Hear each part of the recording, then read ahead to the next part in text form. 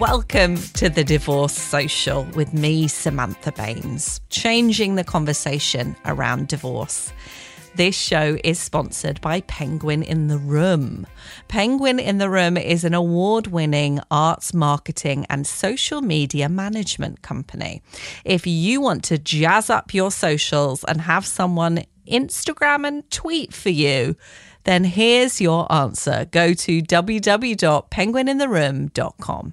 As always, hit subscribe to make sure you're updated about new episodes. And we love to hear from you on social media at DivorcePod and at Samantha Baines. You can also email us. All the info's on our website, thedivorcesocial.com.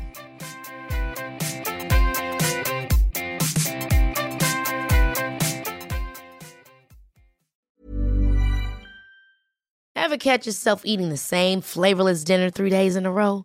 Dreaming of something better? Well, HelloFresh is your guilt-free dream come true, baby. It's me, Keke Palmer. Let's wake up those taste buds with hot, juicy pecan-crusted chicken or garlic butter shrimp scampi. Hello Fresh. Stop dreaming of all the delicious possibilities and dig in at HelloFresh.com. Let's get this dinner party started. Quality sleep is essential. That's why the Sleep Number Smart Bed is designed for your ever-evolving sleep needs. Need a bed that's firmer or softer on either side? Helps you sleep at a comfortable temperature? Sleep Number Smart Beds let you individualize your comfort, so you sleep better together. J.D. Power ranks Sleep Number number 1 in customer satisfaction with mattresses purchased in-store. And now, save 50% on the Sleep Number Limited Edition Smart Bed for a limited time. For J.D. Power 2023 award information, visit jdpower.com/awards. Only at a Sleep Number store or sleepnumber.com. This episode is with someone who identifies as a man. Yay! I know so many of you love listening to the episodes I have with men on, and I do try and get lots of men to even it up. But yeah, it's harder to get men on the podcast. I don't know if it's because I'm a scary lady, but it was lovely to have Roy Biancalana on the podcast talking about his divorce and his experience of relationships and the patterns within the relationships that he kept falling into, and why he then became a divorce coach, and he helps people now with their own experiences. He has his own podcast, and he's written a few books as well. And we talk about attracting the right person, the person you want everlasting love with, and all Roy's kind of ideas on that, which is super interesting. So I hope you enjoy this one. I am joined by Roy Biancalana, relationship coach, podcaster, and author. Welcome to the Divorce Social. Oh, it's so great to be here. I'm looking forward to our conversation. Well, you're so welcome here. It's lovely to have a man. I interview people of any gender, but I don't get quite as many men. So this is exciting for me. So thank you. Men get divorced too. Yeah, I know, right? I hear that that's the case. So how does it feel when I say to you, welcome to the Divorce Social? It feels appropriate. Divorce is a part of life. At least half of us will experience one. But I would say it's much even higher if you include breakups or being dumped. Hardly anyone goes through life without experiencing the ending of a significant relationship. And certainly, when you're married and you have kids, it's way more complicated. But a broken heart is a broken heart. A broken dream is a broken dream. And so I think the conversation around how do we make sense of it? What can we learn from a broken relationship? And what can we do to do our best to maybe not have another one? So how do we not end up in Groundhog Day where we keep living the same thing over and over again? So I think that's an exciting thing to talk about. Well, I love your positive spin on it. I feel like when I was in the depths of my divorce, I didn't have that positive spin. I was just like, Well, let me just say right there, me either. Now, my divorce was coming up on almost 20 years ago, 18 years now. I rebounded into another relationship immediately. And we got engaged, and 6 months before the wedding, she broke up with me. And that one destroyed me. Like, I went on a year-long midlife crisis. Okay. And so in the middle of that, had you said, hey, Roy, this is going to be the best thing that ever happened to you. Like, it's going to change your life. It's going to make you a better man. It's going to change your career. It's going to open you up to a level of consciousness that you've never experienced before. I would have punched you in the face because I was in so much pain. But that is, in fact, what happened. Our pain can be a portal to profound personal growth. But in the middle of it, no, it just feels horrible, but there is a way out. And I guess that's what we're going to talk about today. Absolutely. And try to avoid punching people in the face, I guess, is key advice. That's always good. So would you mind taking us back to your divorce? So where were you in the world, in your life when it happened? Well, I was married for 19 years. I was living in Florida. And my marriage became a kind of a platonic, co-parenting, functional relationship without the man-woman stuff, right? There wasn't much of a sex life. There wasn't much spark between us. We didn't fight much. We didn't fuck much, right? We just raised the son together, but it was more like living with your sister than anything else. And I don't think my ex-wife was really happy with that. I know that I wasn't. And so, I initiated the divorce. And like I just said, I immediately met someone. And of course, when I say rebound, like, what is a rebound? It's like the ball hits the wall and it rebounds the other direction. So I went the complete other direction. And this relationship was almost purely sexual, which at the time was wonderful because I'd gone so long without any affection. But the relationship lasted 2.5 months and it started, and we'll probably get into why this happened, but it started to deteriorate and it went downhill. And then she broke up with me. And that's where I had about a year where I couldn't sleep. I wasn't eating well. I became a lousy father. I had heart palpitations. I mean, I was just a mess. And so that's when I made a second bad decision. At the time, my immediately jumping into another relationship is not what any relationship coach or therapist would ever suggest. It was probably me trying to survive the best I could. So I wouldn't advise it, but sometimes we do those things. But my second thing I wouldn't advise is when my ex-fiance broke up with me, I was in so much pain that the only way I knew how to deal with that was to join a bunch of these online dating sites and try to find another woman to help me forget about her. Wow. Now, that's not very advisable because I met a lot of wonderful women online and I thought that I was emotionally available, like I could really connect with them. But now looking back, I wasn't even close to being available. I was, in a sense, I hate to admit this, but it's true. I was sort of using these new women to just distract me from the last one. As long as we're playing and flirting, maybe for a moment, I won't be thinking about what had just happened. And so I wasn't available. I wasn't, and so you can imagine the amount of drama that caused, of the mixed messages and all of that. So I created so much nightmare online doing that and just trying to survive my pain, that right around then is when I had a friend of mine, a brilliant person, just seemed to suggest, Roy, maybe you need to hire someone. Maybe you need to work with someone on your love life, dude, because you're a mess.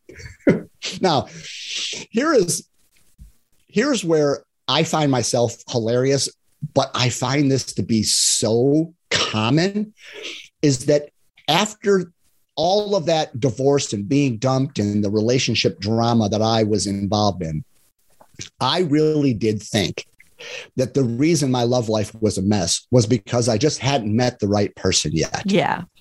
It never occurred to me that maybe I had something to do with it. Okay. My ego, I guess, was so big and so blind that I really thought that it was them. Oh, my ex-wife, this and that, my ex-fiance, and oh, you crazy women I meet online. I was pointing the finger of blame. It never occurred to me that maybe I had a blind spot. Maybe I had my childhood conditioning was impacting my ability to connect. Maybe I had what I call a relationship persona. Maybe I had limiting beliefs. Like maybe I had some shit that was co-creating these dynamics. I just thought it was everybody else's fault. And that realization that perhaps maybe it was me was the single biggest thing that I did to change the course of my love life. Because I've been married now for almost 14 years now. You can't see, but I got a wedding ring on here. I'm in a great relationship now. And it's only because I decided to stop blaming and pointing the finger. And I turned the mirror and I looked at me and I'm like, dude, what are you doing to attract these women? What are you doing to set these patterns and these things in motion? How are you responsible for what's going on? So I started, instead of blaming, I started working on myself. And by doing that, I started to discover, this is where it's funny, it really was me. I mean, the women had their issues, of course. Everyone's got their issues, but we've all got shit, Roy. I started to see that without my stuff that I was not aware of, it could never have turned out this way. And so the biggest shift that we have to make, if we want to recover from a divorce, move through it, and maybe have that never happen again, or to really move in a positive direction, is to stop putting our energy and our attention in what they did and how they treated us, and really look in the mirror and take a 100% responsibility.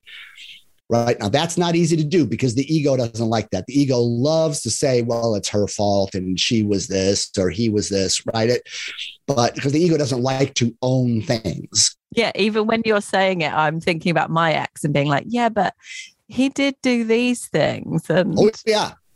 Well, don't misunderstand. I'm not saying that my ex-wife didn't have some issues around her sexual energy. And I'm not saying that people didn't cheat on you and they didn't break their promises and that they weren't assholes. Okay. Okay.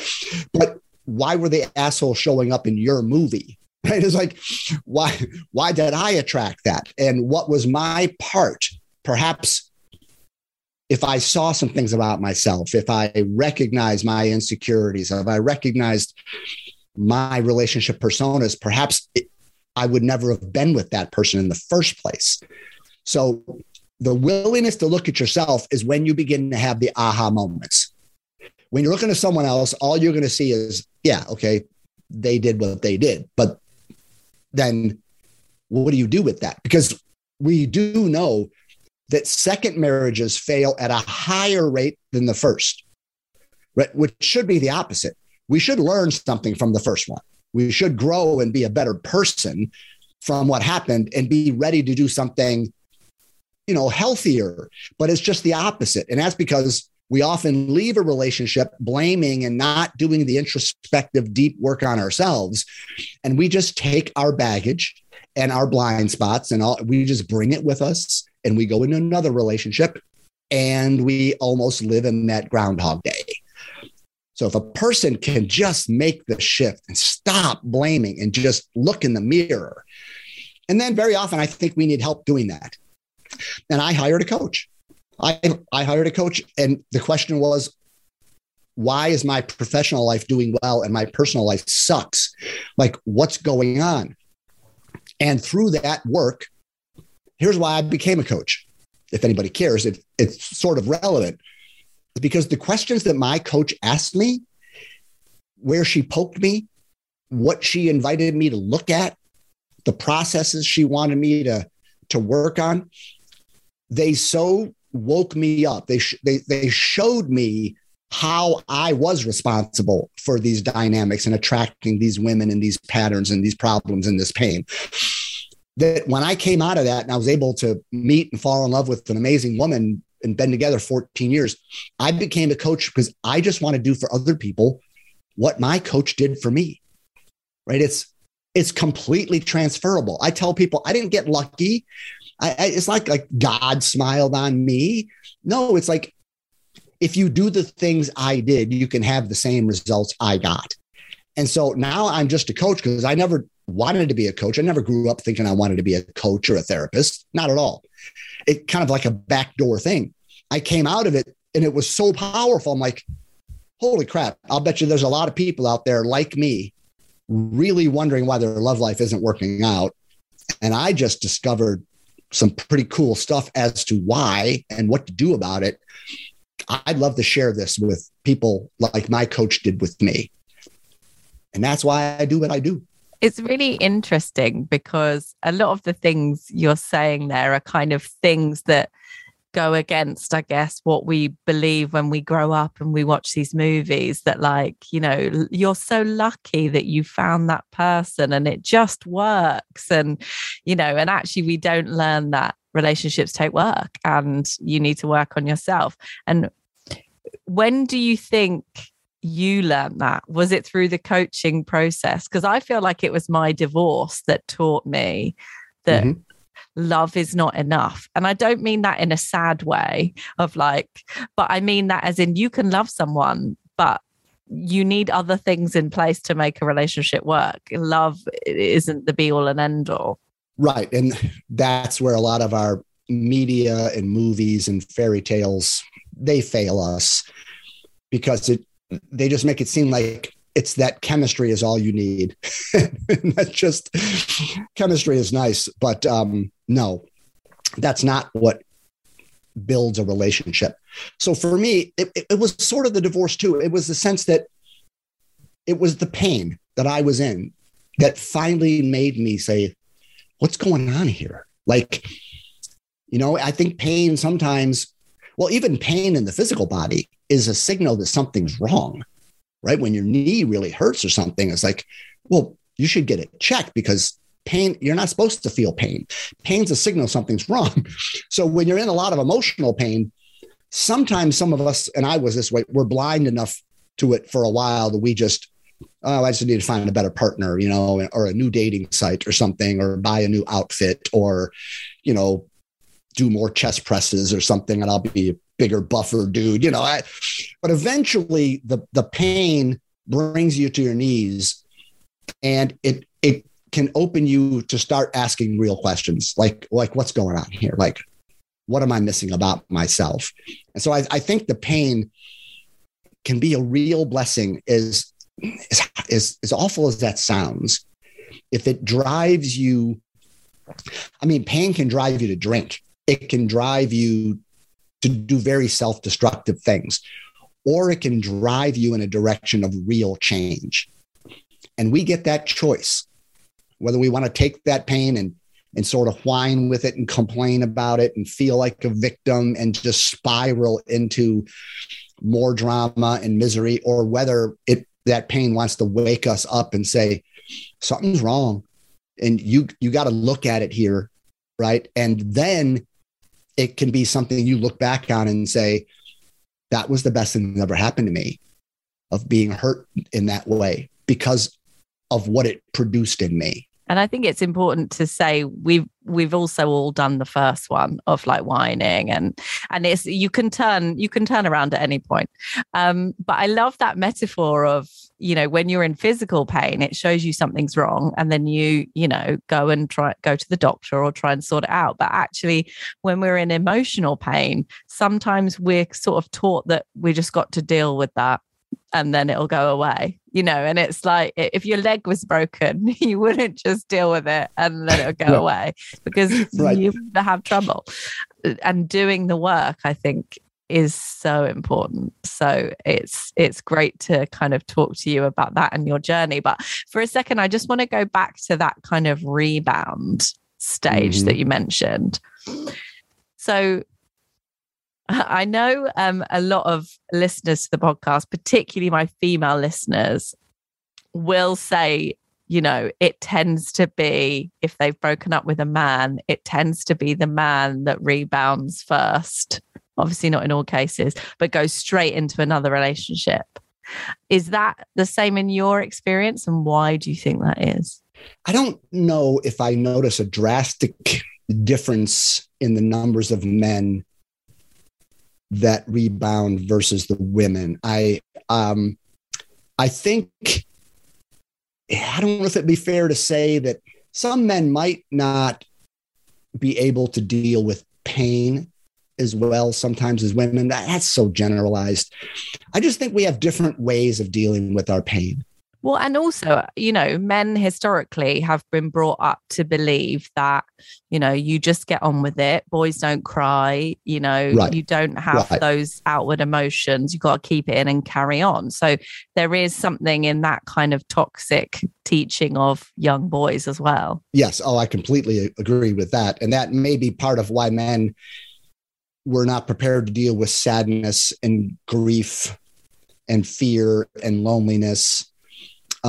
Because we've almost disowned all of that. And then we just do the best we can and we just find someone new. I think it's truth in the human condition that when you're hurting, you will look to medicate your pain. And maybe it depends person to person as to what your favorite medication is. Mine was women.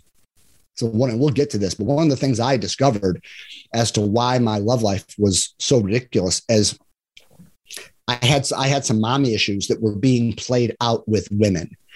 I was really in desperate need of attention and affection from a female source. I was sort of addicted in that way.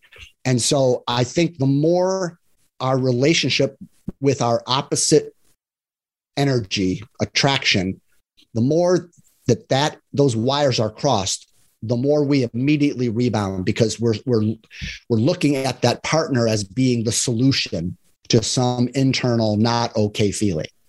For me, it was feeling undesirable, sort of unwanted by the feminine.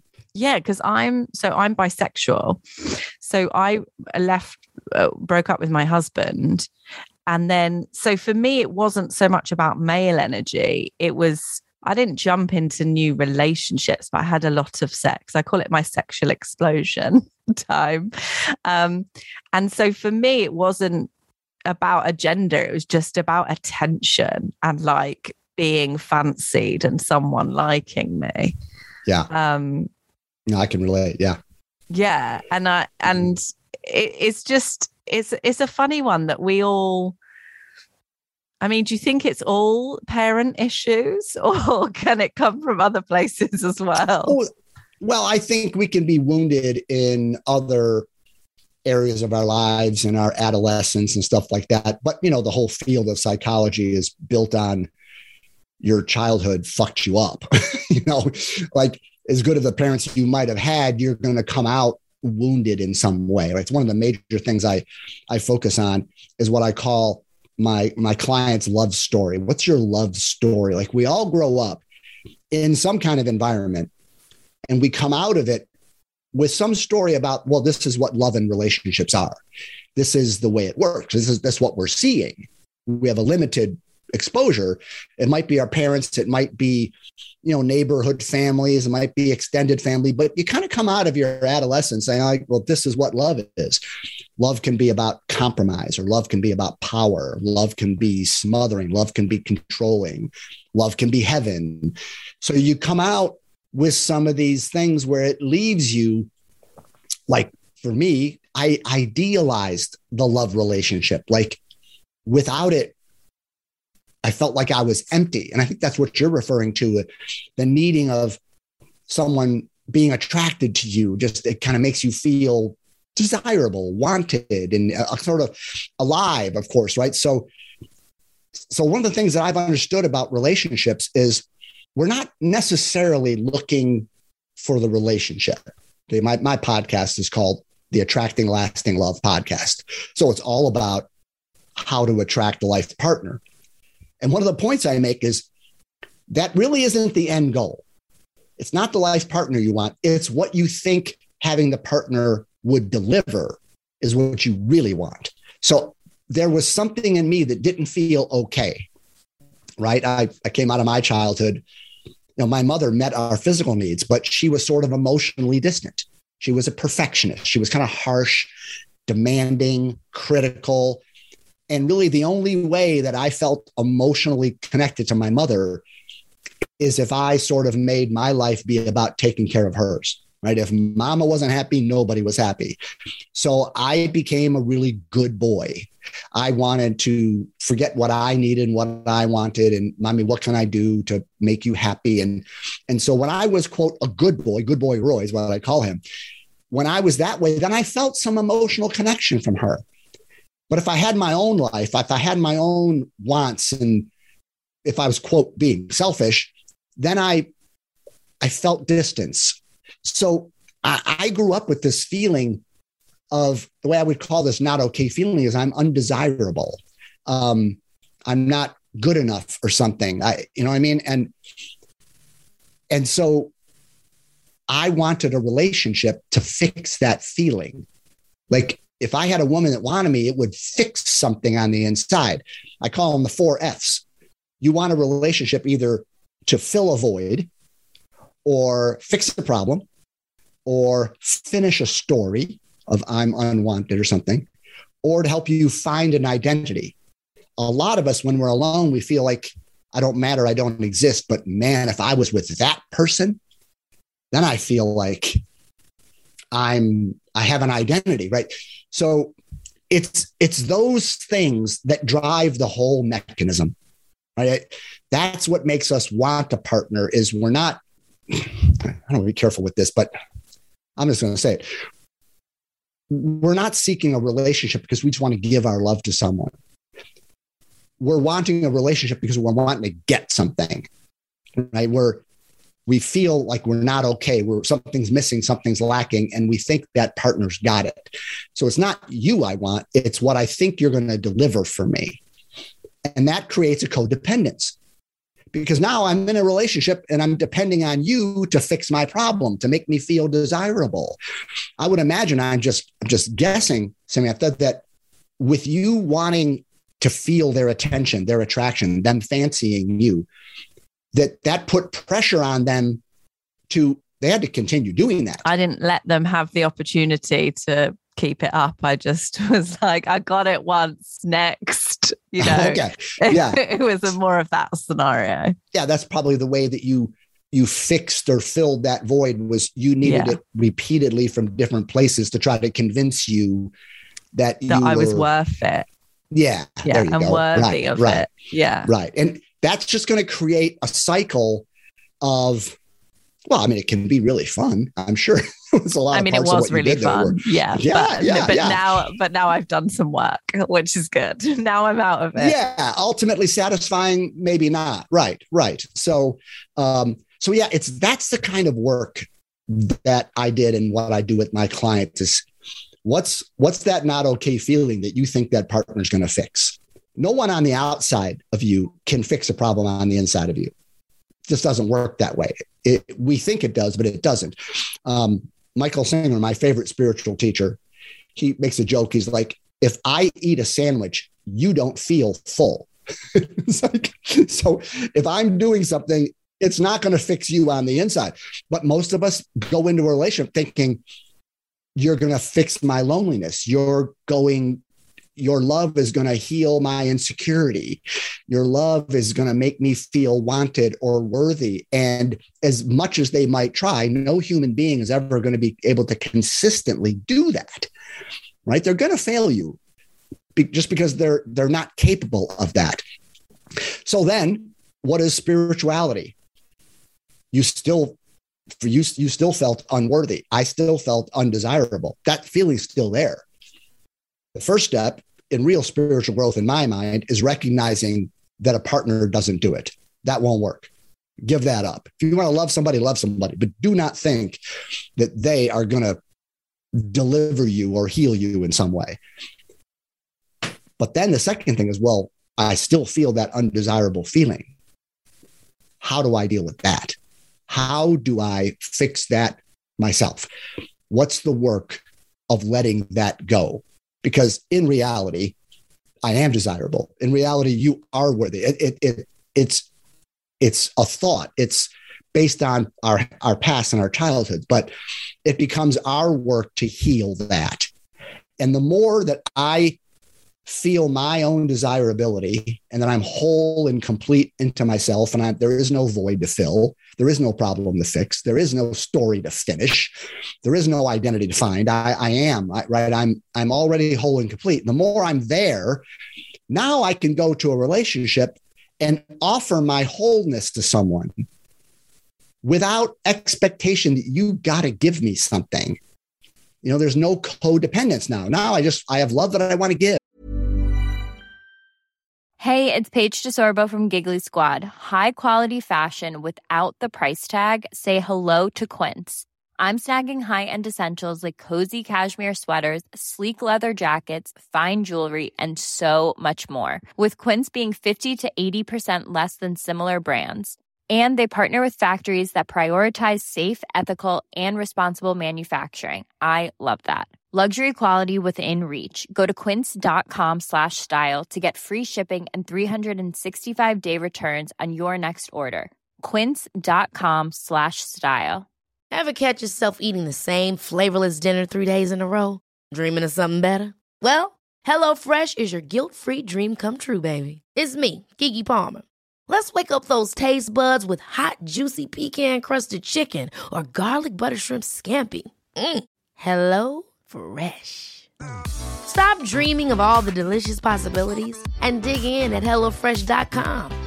Let's get this dinner party started. Wow. Nice. Yeah. What you're hearing are the sounds of people everywhere putting on Bombas socks, underwear, and T-shirts made from absurdly soft materials that feel like plush clouds. Yeah, that plush. And the best part? For every item you purchase, Bombas donates another to someone facing homelessness. Bombas. Big comfort for everyone. Go to bombas.com/ACAST and use code ACAST for 20% off your first purchase. That's bombas.com/ACAST. Code ACAST. It's the ad break. Would you like some Divorce Social merchandise? Oh, yeah. Give me a Divorce Social tote bag. Give me a Divorce Social sticker and mug. All right, then. All you have to do is go to patreon.com/Samantha Baines, Baines. That's my name. And you will get access to be able to join up to our Patreon. That supports the admin costs of the podcast. It also means you have access to merchandise and a 90s style chat room where we talk about divorce and heartbreak and overcoming it and being fierce, amazing humans. Don't forget to leave a review of the podcast as well and hit subscribe on all your podcast platforms. We have a website, thedivorcesocial.com, and we're on Instagram and Twitter at DivorcePod, and I'm at Samantha Baines. Enjoy this advert because it makes me 2p every time you listen. 2p isn't maybe the real amount. I've made that up as an approximation, but thank you anyway. When you're kind of coming to your wholeness again and healing yourself, because I feel like I've done, talking about me personally, got divorced and then had my sexual explosion, and then I felt like I was like, oh, this isn't satisfying me in the way I thought it would. What's going on? And then obviously I saw a therapist and I've done kind of lots of like healing work on myself, and that is continuing.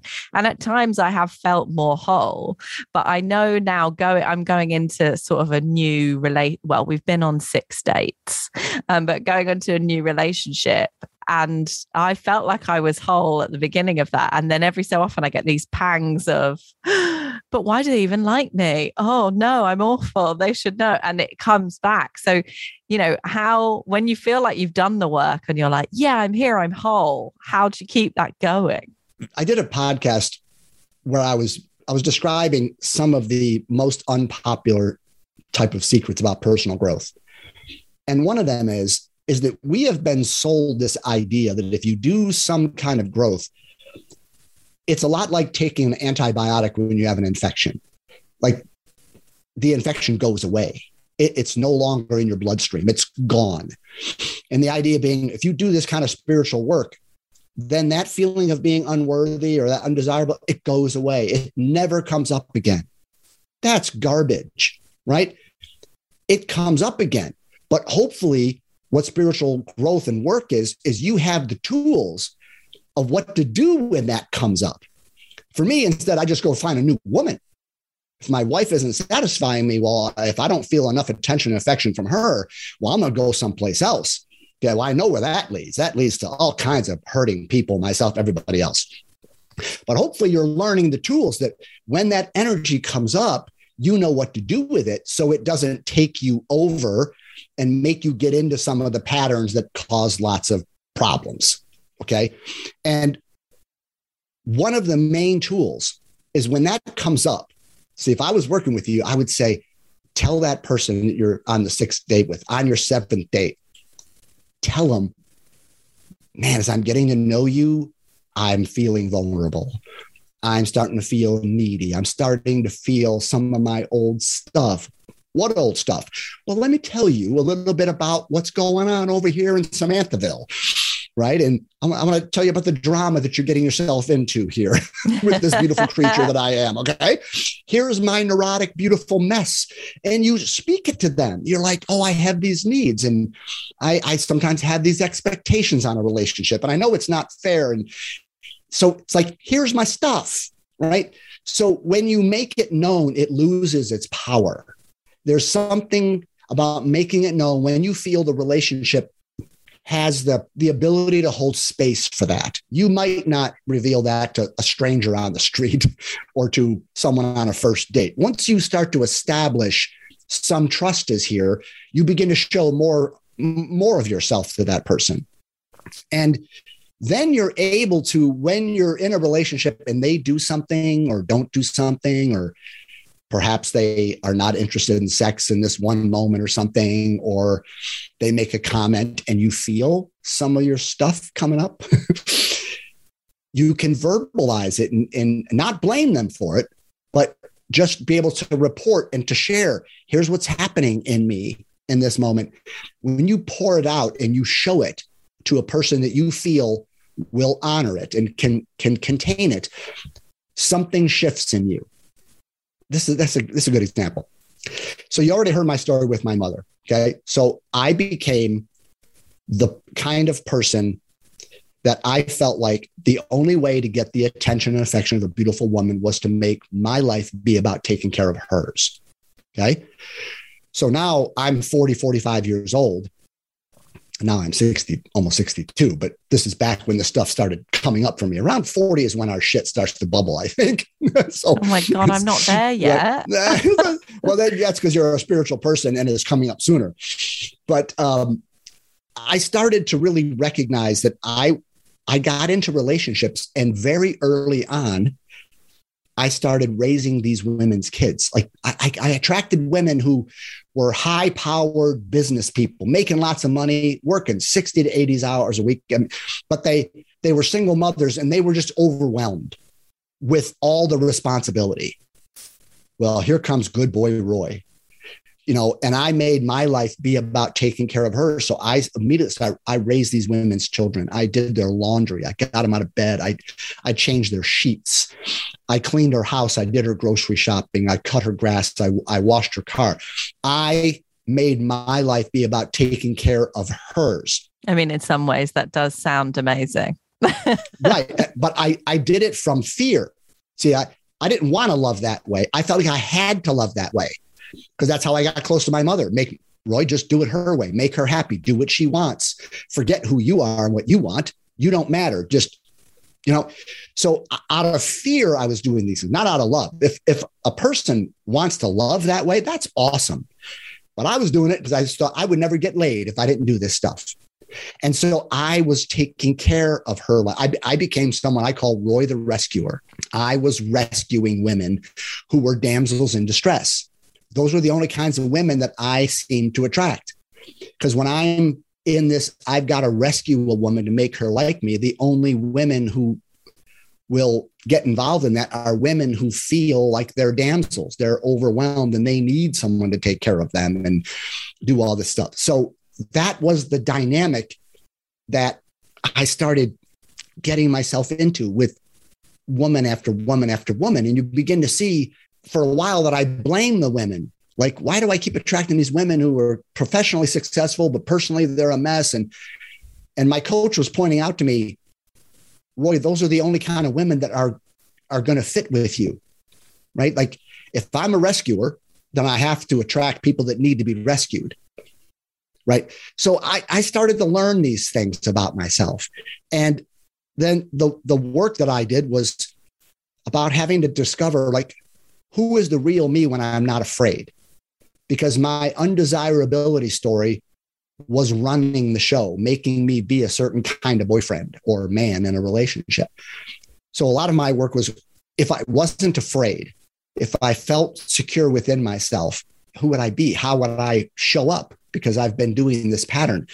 And so that's a major thing that I talk about with my clients. What is your relationship persona? Who did you learn that you had to be in your childhood in order to feel safe or to get love? We recognize if we have certain characteristics, mommy or daddy might not like that. I mean, take the typical example of a father who can't handle a woman's emotions. So now you're a little girl and you're angry and sad and happy and scared and wild. You're this wild emotional creature. But whenever you share anger or something or sadness, daddy rejects you. Like, you go talk to your mother or go to your room. Don't be a little bitch, right?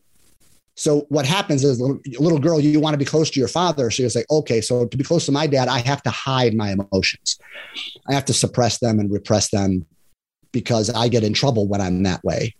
And now you're 40 years old and you're a person who can't express their feelings, or all the feelings come out like through sadness. Guys go through this too. You grow up in a situation where big boys don't cry. Don't be a pussy, right? So men very often grow up where anger is sort of allowed. That's my boy. He's strong. He's tough. He's angry. But we're not allowed to feel scared or sad. So that's all blocked off. And now we're adult men, and every emotion we have comes out as anger because that's the only tube we have access to. The other ones are, the hose is kinked and there's no access there. So very often when men are sad or scared, and when they're angry, they might be actually sad or scared, but they just don't know what to do with it. But women are the same the other way. It's okay for a little girl to be sad and to cry. Come here, sweetheart, right? It's okay to be scared, but it's not okay for a little girl. Don't be a bitch. A lot of young girls, even today, even as our society hopefully evolves, it's not okay for little girls to be angry. So they bury the anger. And now they can't set boundaries. They can't say no.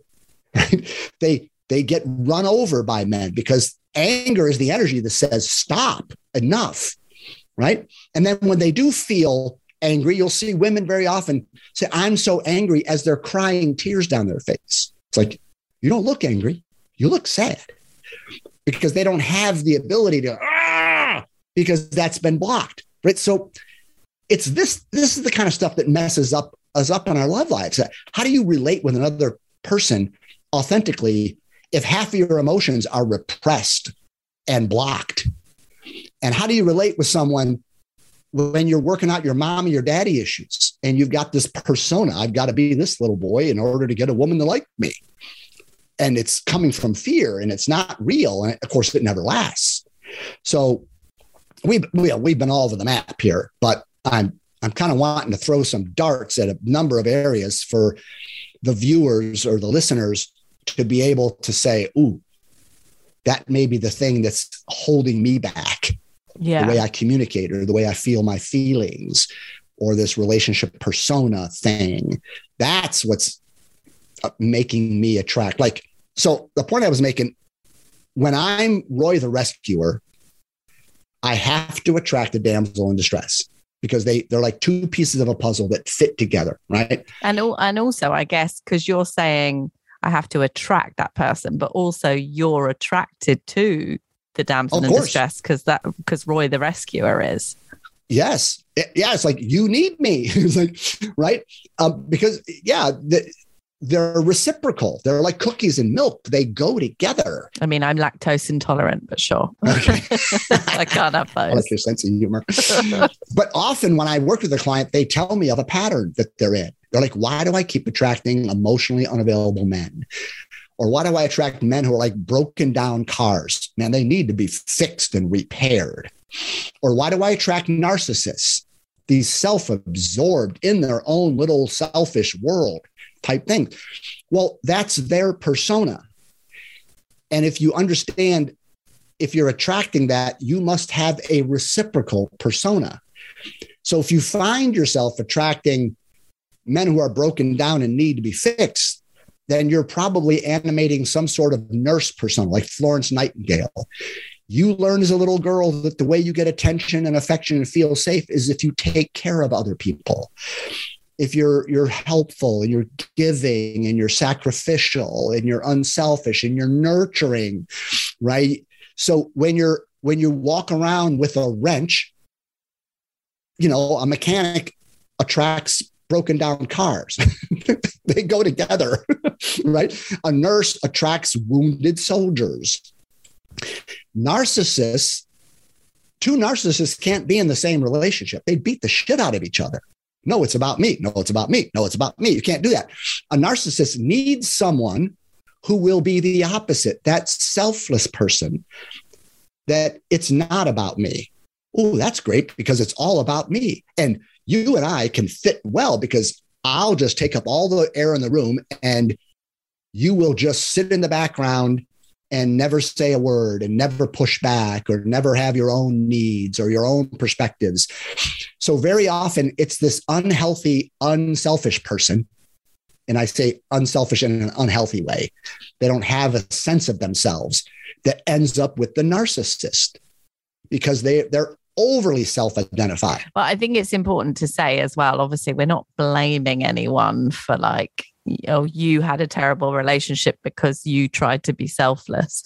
But it's just interesting, these patterns that keep cropping up. But the big question, I guess, is how do you break the pattern? Well, there's a whole process of working with personas that I do with my clients. There's a 7-step process. Personas are a little bit they're like vampires, okay? Meaning when a vampire is exposed to the light, it dies. So the way you work with a persona is you don't try to get rid of it. You want to bring it into the light of your awareness. You want to get to know that part of yourself. You want to love that part of yourself. You want to know what that persona believes, what it fears, what it thinks. You want to, I needed to get to know Roy the Rescuer, where he came from, why he was born, what his purpose was. And the more that I knew him, the more that I knew the ways that Roy the Rescuer would function, I could spot him. I could catch when I was starting to act like him. So I might meet a new woman and I might offer to do something for her. And I could say, ooh, why are you doing that, Roy? Are you doing that to get laid or to get her to like you? Or do you genuinely want to do this? Or are you just doing it because you think you have to? Right? I could catch myself and I could make that decision. No, I don't really want to do that. So I'm not gonna. And if it turns out she doesn't like me, then fine. But I don't want to play that game anymore. Other times, I did want to do those things. So bringing it out into the light, and this ties back into what we were talking about you and your 6th date. On the 3rd date with my wife, because I had done all this work on Roy the Rescuer with my coach before I ever met my wife. On our 3rd date, I just came right out and I said, Mary Margaret, that's her name. You need to know something about me. When I lose presence, when I get stuck in my shit, I become this guy like Roy the Rescuer, where I become like the world's greatest boyfriend because I'm terrified that if I don't do all these things for you, you won't like me. And so I just want you to know about this. This is a shtick that I can fall in. I've been doing it since I've been 3 years old with my mother. Okay. So it's a habit. It's hard to break. It's there in me. And I can start playing games of doing things and acting sweet and being nice and taking care of things. I don't really want to do it, but I feel like I have to, otherwise you won't like me. So I just outed myself to her. I just said, I have that tendency. If you ever spot or you feel like something I'm doing feels like Roy the Rescuer, I want you to call me out on that. I want you to get right up. Is that real? Because that feels like that thing you were telling me. Okay. So by bringing it into the light and even revealing it to this woman who I was on a third date, but we knew we really were into each other right away. I don't think we had sex by then at that point. I don't think so. But I outed that. And there were times where I would do something or say something or offer to do something, and she'd say, that didn't feel right. That felt kind of slimy. That kind of felt like you're schmoozing me. Like, what's up? And I would say, thank you. Let me check in. No, you're right. I really don't. I don't want to take your car to get the oil changed. I really don't. I'm sorry. She said, good. Thank you. Right. But other times I would check and say, no, I'm going to take your car I'm not doing it to get laid. I'm good. Right. I want to do this for you because I just want to do this for you. Right. Great. Then you can do that for me. Right. So the way you break this is, one, you have to get to know the persona. You have to befriend it. This is not an enemy. This is a survival mechanism, frankly. And the more you get to know it, then you can share it. You can share your neuroticness with a partner that you feel is ready to kind of handle that kind of reveal. Or your relationship it doesn't take long to feel like I can share some of my junk with this person. You know, I want them to know me. I don't want them to fall in love with the image I'm presenting. Let me I call it dating naked, right? Remember, even in the Bible, Adam and Eve, they were in the garden, they were naked and unafraid, unashamed. Okay. And outdoors, so cold. Right. But it doesn't mean they didn't have clothes, right? It's a spiritual text, right? So it's talking about there was no secrets. They were laid bare before each other. There was nothing hidden. Everything was there. I see you, you see me, and there's no shame. We're looking for unconditional love. And we have the opportunity to reveal ourselves to people, to take our proverbial clothes off and say, this is me. I don't want you to fall in love with the version that I could give you. I want you to know that I can be insecure. I can have a temper. I can be needy. I've got this, right? I mean, right here, this is all of me. Now, if you love all of me, we're in business. But most of us don't do that. Most of us present an image. I think they'll like this. I'll show them that. I don't think they'll be able to handle this part of me. The Instagram filtered version. Right. Exactly. I don't want them to know I'm high maintenance or something. And then they fall in love with the person you've shown them. And then eventually the rest of you shows up and they're like, where's Roy? What have you done with him? Who is this person? So do you think there should be no secrets in a relationship? Yes, but relationships have stages of their development. So on a first date, you would never tell someone how much money you make or how much debt you carry or your medical history, or you probably wouldn't go into much detail at all about your sexual history, right? So things are appropriate at certain stages. But ultimately, especially if you want to be in a relationship and you feel like this is going to last, there should be, in my world, there's no secrets. There's no reason, because the only reason why you wouldn't tell them is you want to control them, because you're afraid if they knew you, they wouldn't like you. So now you're going to try to keep them in your life by controlling the narrative. To me, that's just manipulation. So I'm total for naked. Here it is, right? It's just that certain times you reveal certain things.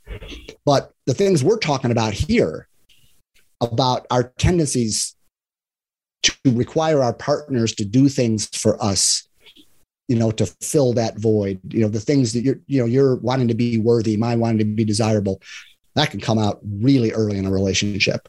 If the conversations have any depth to them, sometimes on a first date, you're just chit-chatting about what do you do for a living and what do you do for fun? And you're sort of feeling each other out. That's the problem with me, though. They're like, what do you do for a living? I'm like, well, I'm a comedian, but I also have a podcast called The Divorce Social. And then that leads right into the divorce and exes chat, which is fun. Yeah, then they get to meet you right up front. This is it. Exactly. Let's you know what I mean? This is how I roll.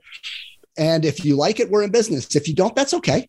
I'm not going to take it personal. Welcome to the world of Sam. Yeah. So all of these things are what I call being in relationship shape, right? My newest book is called Relationship Boot Camp, Hardcore Training for Life, Love, and the Pursuit of Intimacy. Is there any physical exercise that you have to do on this boot camp? No, these are all Okay. working on your relationship muscles, you could say, right? So I use a fitness metaphor to make it more readable, more enjoyable.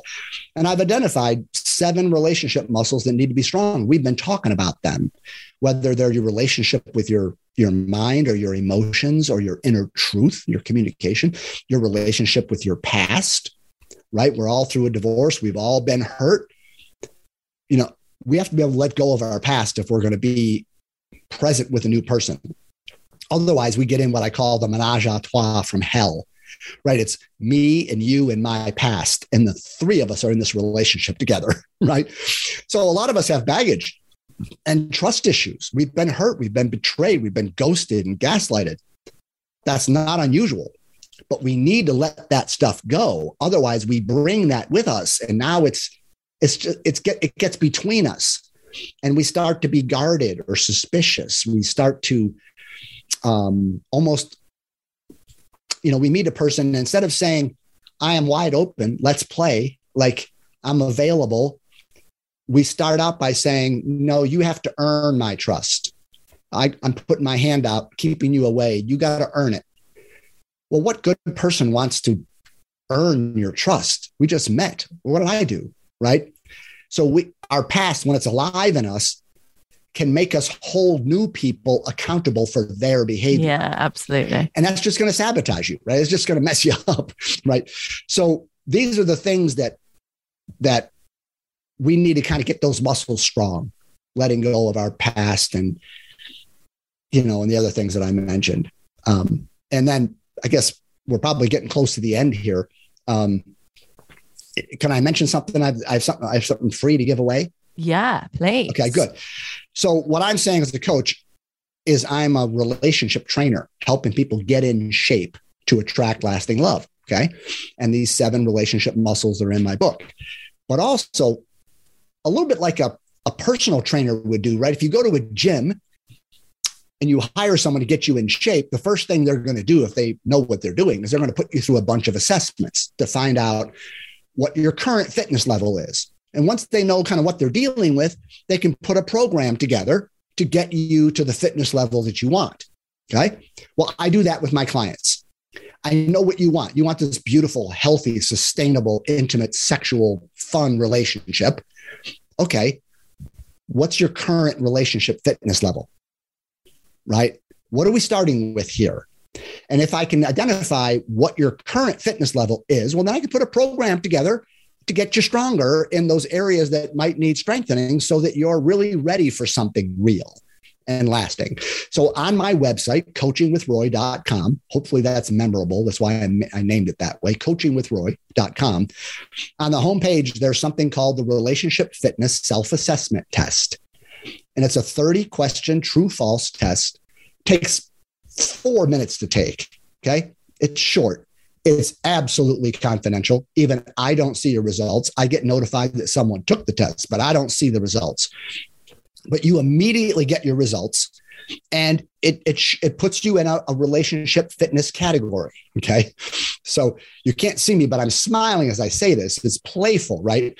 So you're going to take this test, this true false test, and you're going to be put in either the first category, which is you are relationally ripped. Okay, that means you're just ripped. Nobody's ever scored that. That's like for Jesus or Buddha or someone. Okay, so you're not going to be ripped. Trust me, I'm not ripped. Okay. The second category is you are going to be skinny fat. Okay, which means you look pretty good, but you got some problems going on. The third category you might be in is called overweight. The fourth is unhealthy. And then the quote worst category, it's the most common category. It's the category, frankly, I wrote the test, but I took the test from the way I used to be and think back in the day, dangerously out of shape, and which made sense. I was a relationship mess. So I tell people, take the test, find out, this isn't gospel. Like, I don't, just find out what this test, it is accurate, but I don't want to present it like I'm the end all be all knowledge of all things relationship, but it is accurate to let you know what your current fitness level is. And if your results show that you need to get in better shape, it just means you're human. And then if you want, we can talk about a coaching program to help you make the changes and do the kind of work that you need to do, because not everybody needs to work on every one of those 7 muscles. Some people are pretty good in some aspects of a relationship. Some people communicate very well, but their feelings they don't deal with. Or they're great with their feelings, but they haven't let go of that past stuff. That's still alive in them, and they have trust issues and that kind of stuff. So take the fitness test at coachingwithroy.com and then follow up with me, and maybe I can help you get in better shape and make your next relationship be something amazing. I love that there's a test. It reminds me of like 90s teen magazines where you had to decide if someone liked you by circling. Yeah. I love a good test. Deeper than that, but yeah, it's a quiz. Although I would say, I don't know if I want a test to tell me I'm overweight. I feel like as a woman who's been on a lot of diets, it's a bit stressful. But no, it sounds great. I'm going to take it. I'll let you know what I get. And could you remind us of the titles of your books, if people can search them and find them? Yes, they're all on Amazon. My newest book is paperback, ebook, and audio. It's Relationship Bootcamp, Hardcore Training for Life, Love, and the Pursuit of Intimacy. The book before it, my second book, was called Attracting Lasting Love. That's what my podcast is named after. Breaking free of the seven barriers that keep us single. So it's all about the ways we block our love lives. Okay. And then my first book was like a memoir, my story from all my drama to creating a good relationship. And it's called A Drink with Legs. Okay. So again, it's a book about relationship addiction. So the idea is a metaphor, like a woman to me was a drink with legs. She was my drug, and I needed my drug because I felt that undesirable feeling. So that book it's fun to read. It'll make you laugh. It'll make you cry. It'll make you cringe. It's incredibly honest and personal, but it's one man's journey from the drama to the dawning of intimacy. So they're all found on Amazon. You could just Google my name and find it all. It's all there. Brilliant. Well, thank you so much. It's been very enlightening to chat to you. It's been great. Thank you. Yeah. Thank you for having me. And good luck with your new relationship. Sounds interesting. Wow. Yeah. All my listeners will be kept updated, I'm sure.